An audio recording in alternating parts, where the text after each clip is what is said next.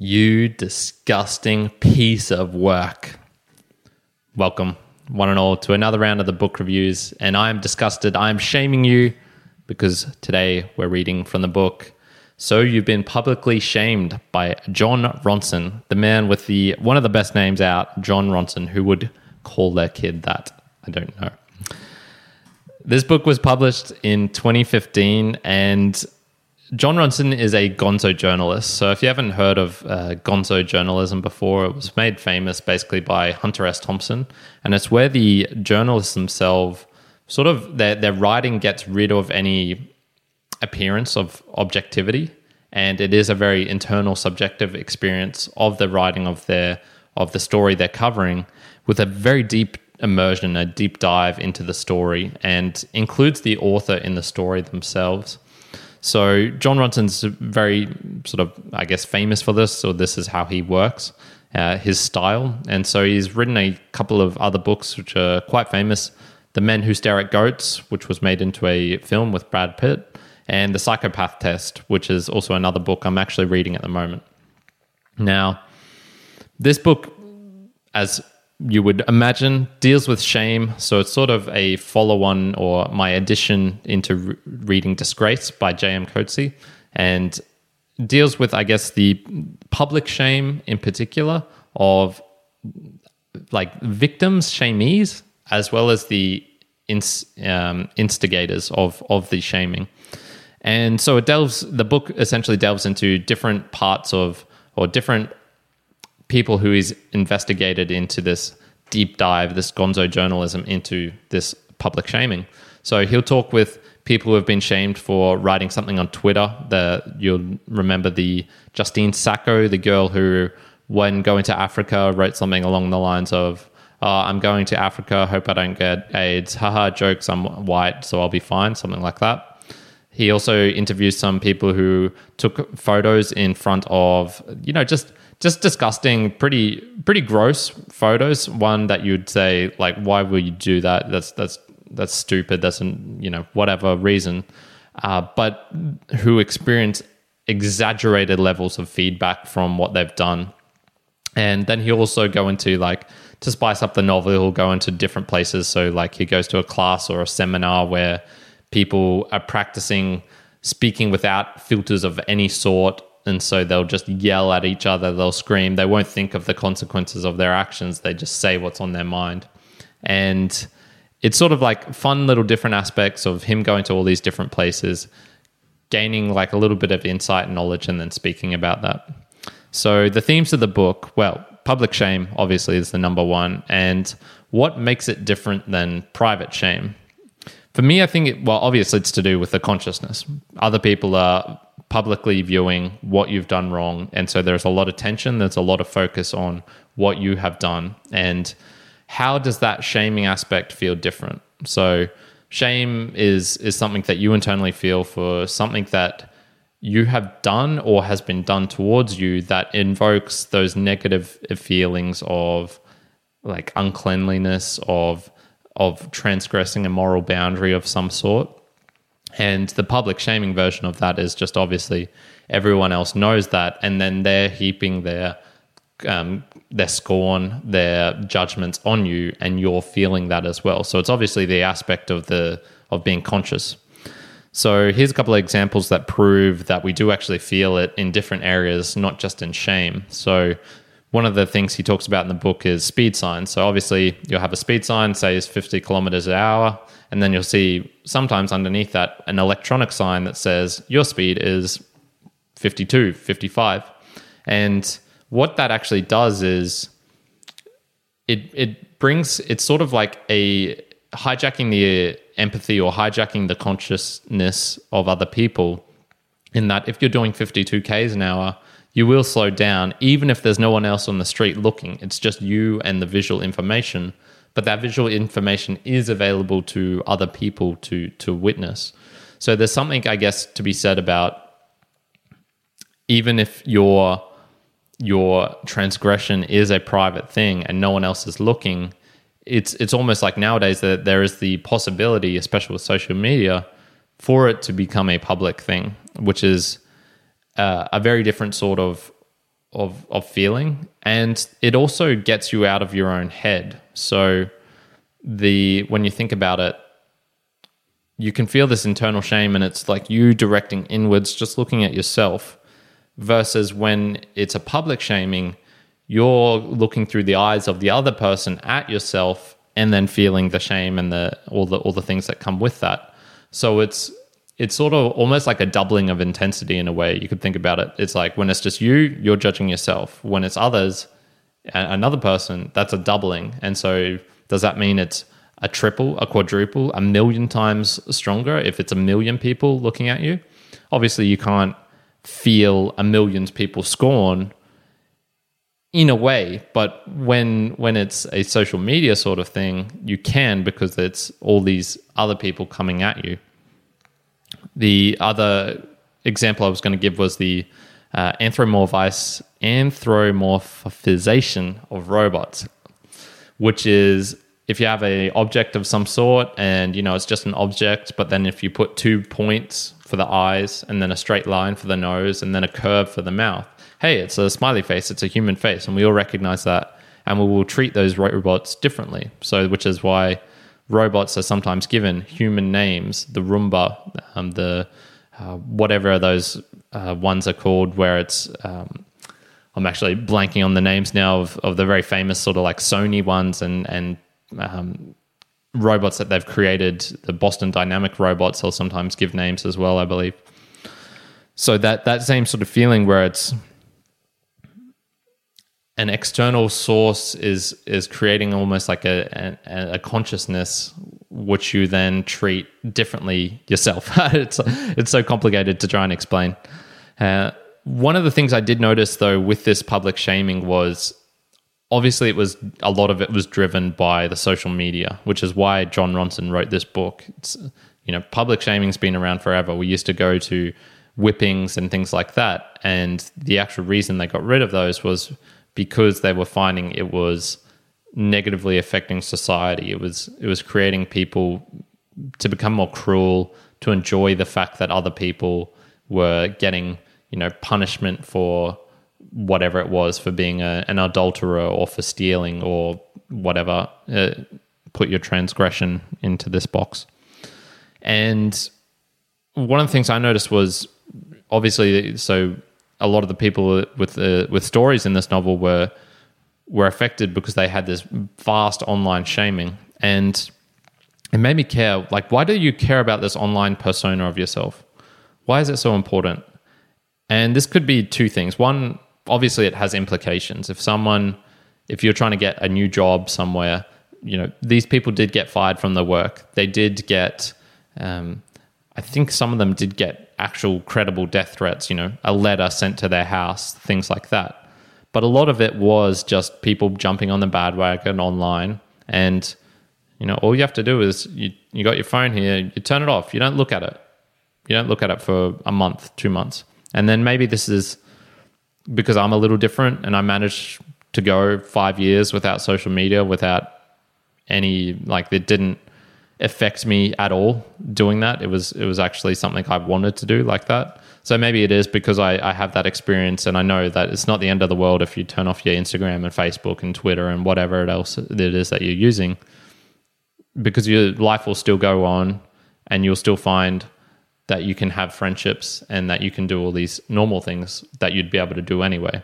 So I guess for me, it's like, yes, it has implications, but I think people overestimate how much implication stuff that's happening on social media actually has on your life, such as, and I'd include politics in the same realm, and I guess like drama and things like that, just things which I think don't really impact you at all, but because they're so engaging and they have such take up a huge amount of your attention span, that maybe it does feel like they have a huge impact. So that was just one little note there I found.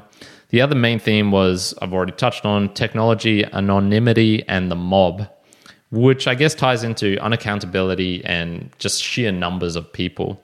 And so of the two, it seems for me that definitely that accountability, or having no accountability, is the driver. That's the thing which allows people to make decisions which severely impact others, which is an absolute nothing on my part. I can go onto Twitter and write, John Ronson's insert your expletive here, and he should die and he should be murdered. And that's very easy for me to say online, anonymous, bam, it goes out. But that person who receives it really does feel it. That is a huge, huge attack on them. So I think the accountability, it's not the problem of there being a mob. It's that the mobs are fine. We all get together in mobs all the time. You go to a event, a big Zumba class. You go to a sports stadium to join in on your favorite team, whatever it is. The problem is when you're lost in the mob and you can do whatever you want in the mob, that's when I think the bad things really start to happen. So the numbers aspect of social media isn't really that bad of a thing. It's more just the accountability. People can do what they want without having the actions come back at them. So yeah, it's I guess like should technology be used to find our optimal Dunbar's number online, or do we need to adapt? So obviously with social media, we can connect with vast numbers of people from all around the world. The problem with this, though, is we treat them as vast numbers of people. And maybe Dunbar's number, if you haven't heard of that, is a number around 150, which was sort of the evolutionary aspect of when we were growing up in small tribes. That was about how many people we could tolerate knowing. And then when it gets larger than that, we have to start creating abstractions for who that person is.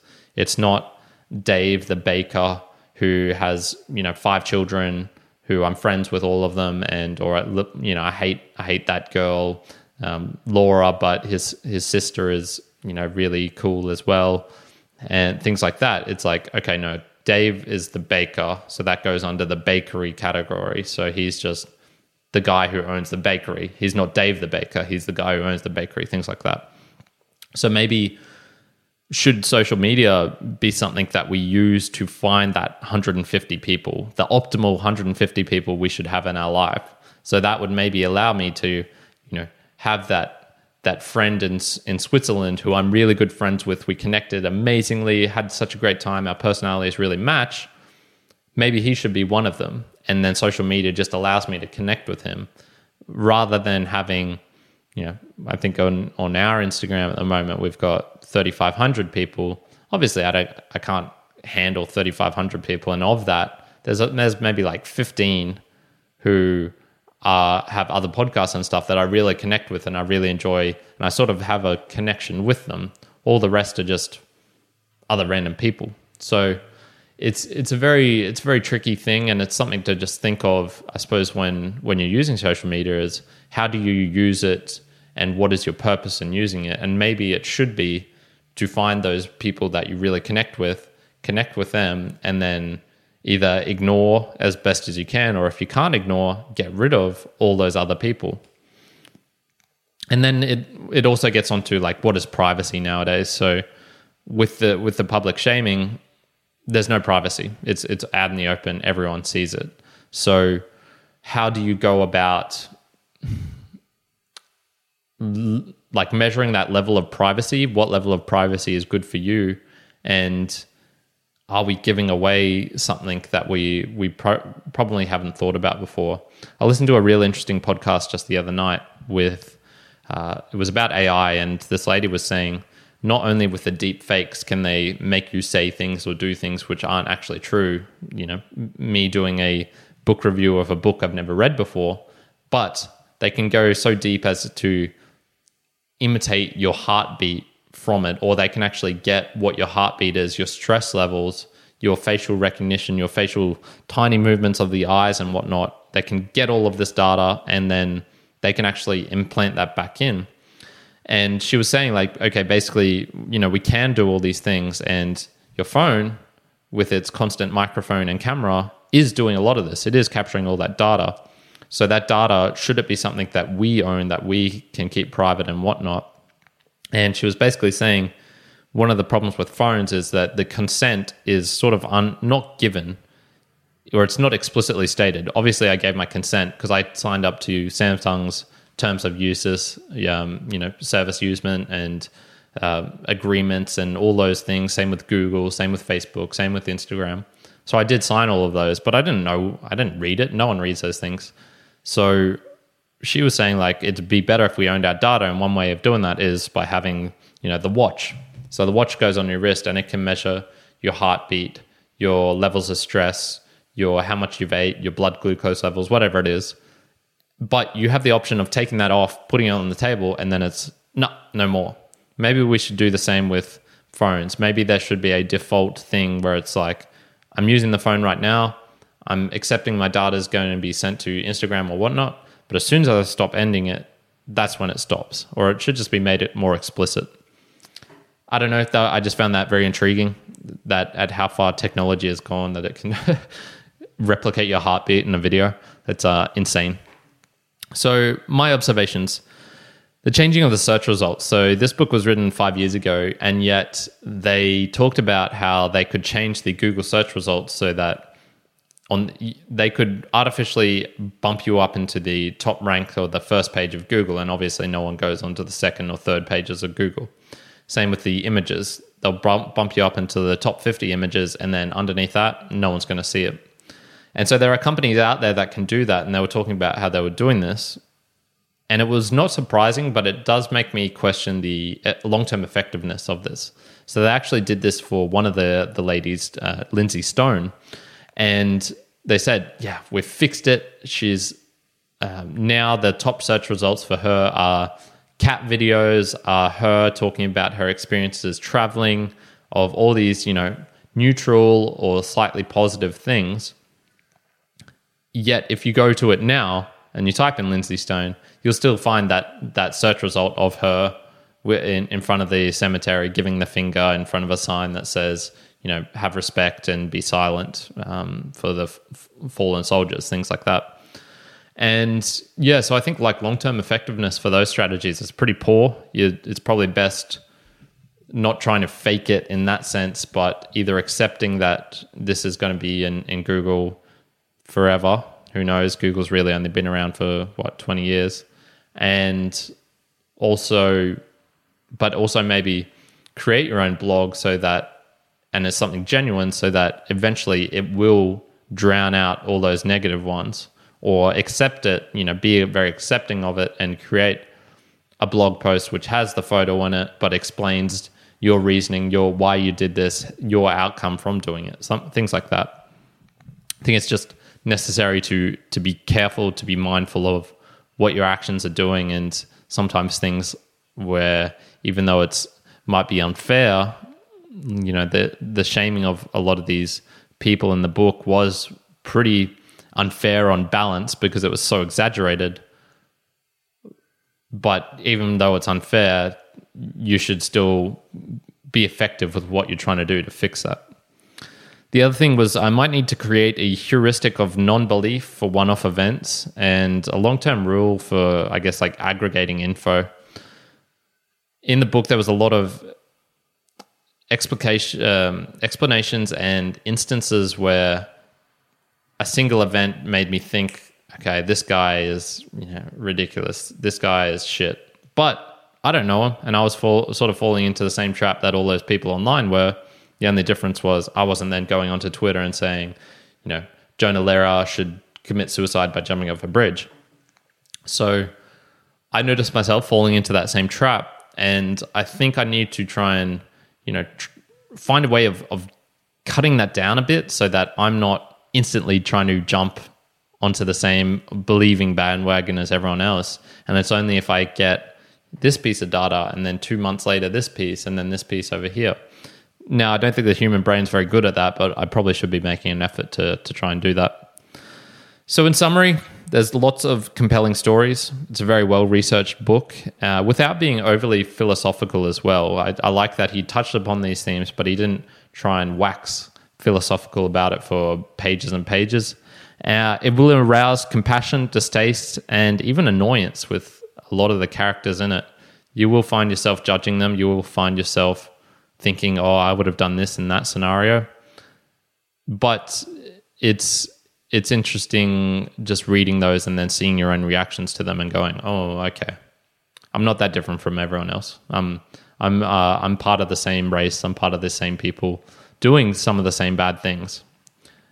I don't think I've ever, and that's one thing I try and not do. I try and not leave negative stuff. So even though one of the things I do is like a daily podcast shout out, I'll listen to podcasts.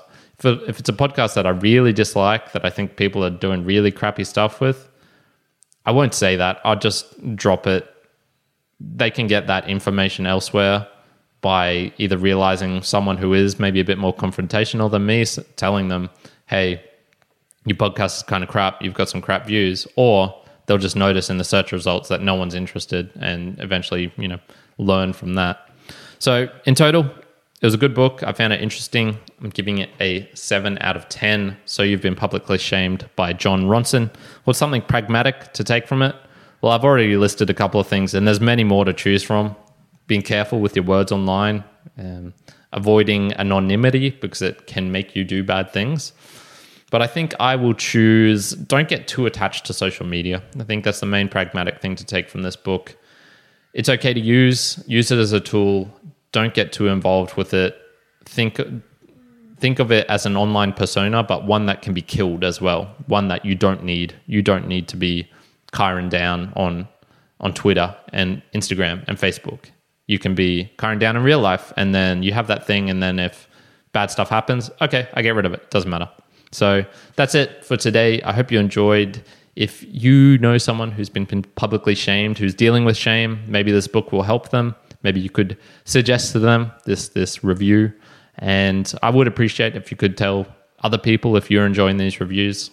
And other than that, leaving a comment, connecting with me or Juan, it's always fun. I'm going to leave it right there. Kyron out.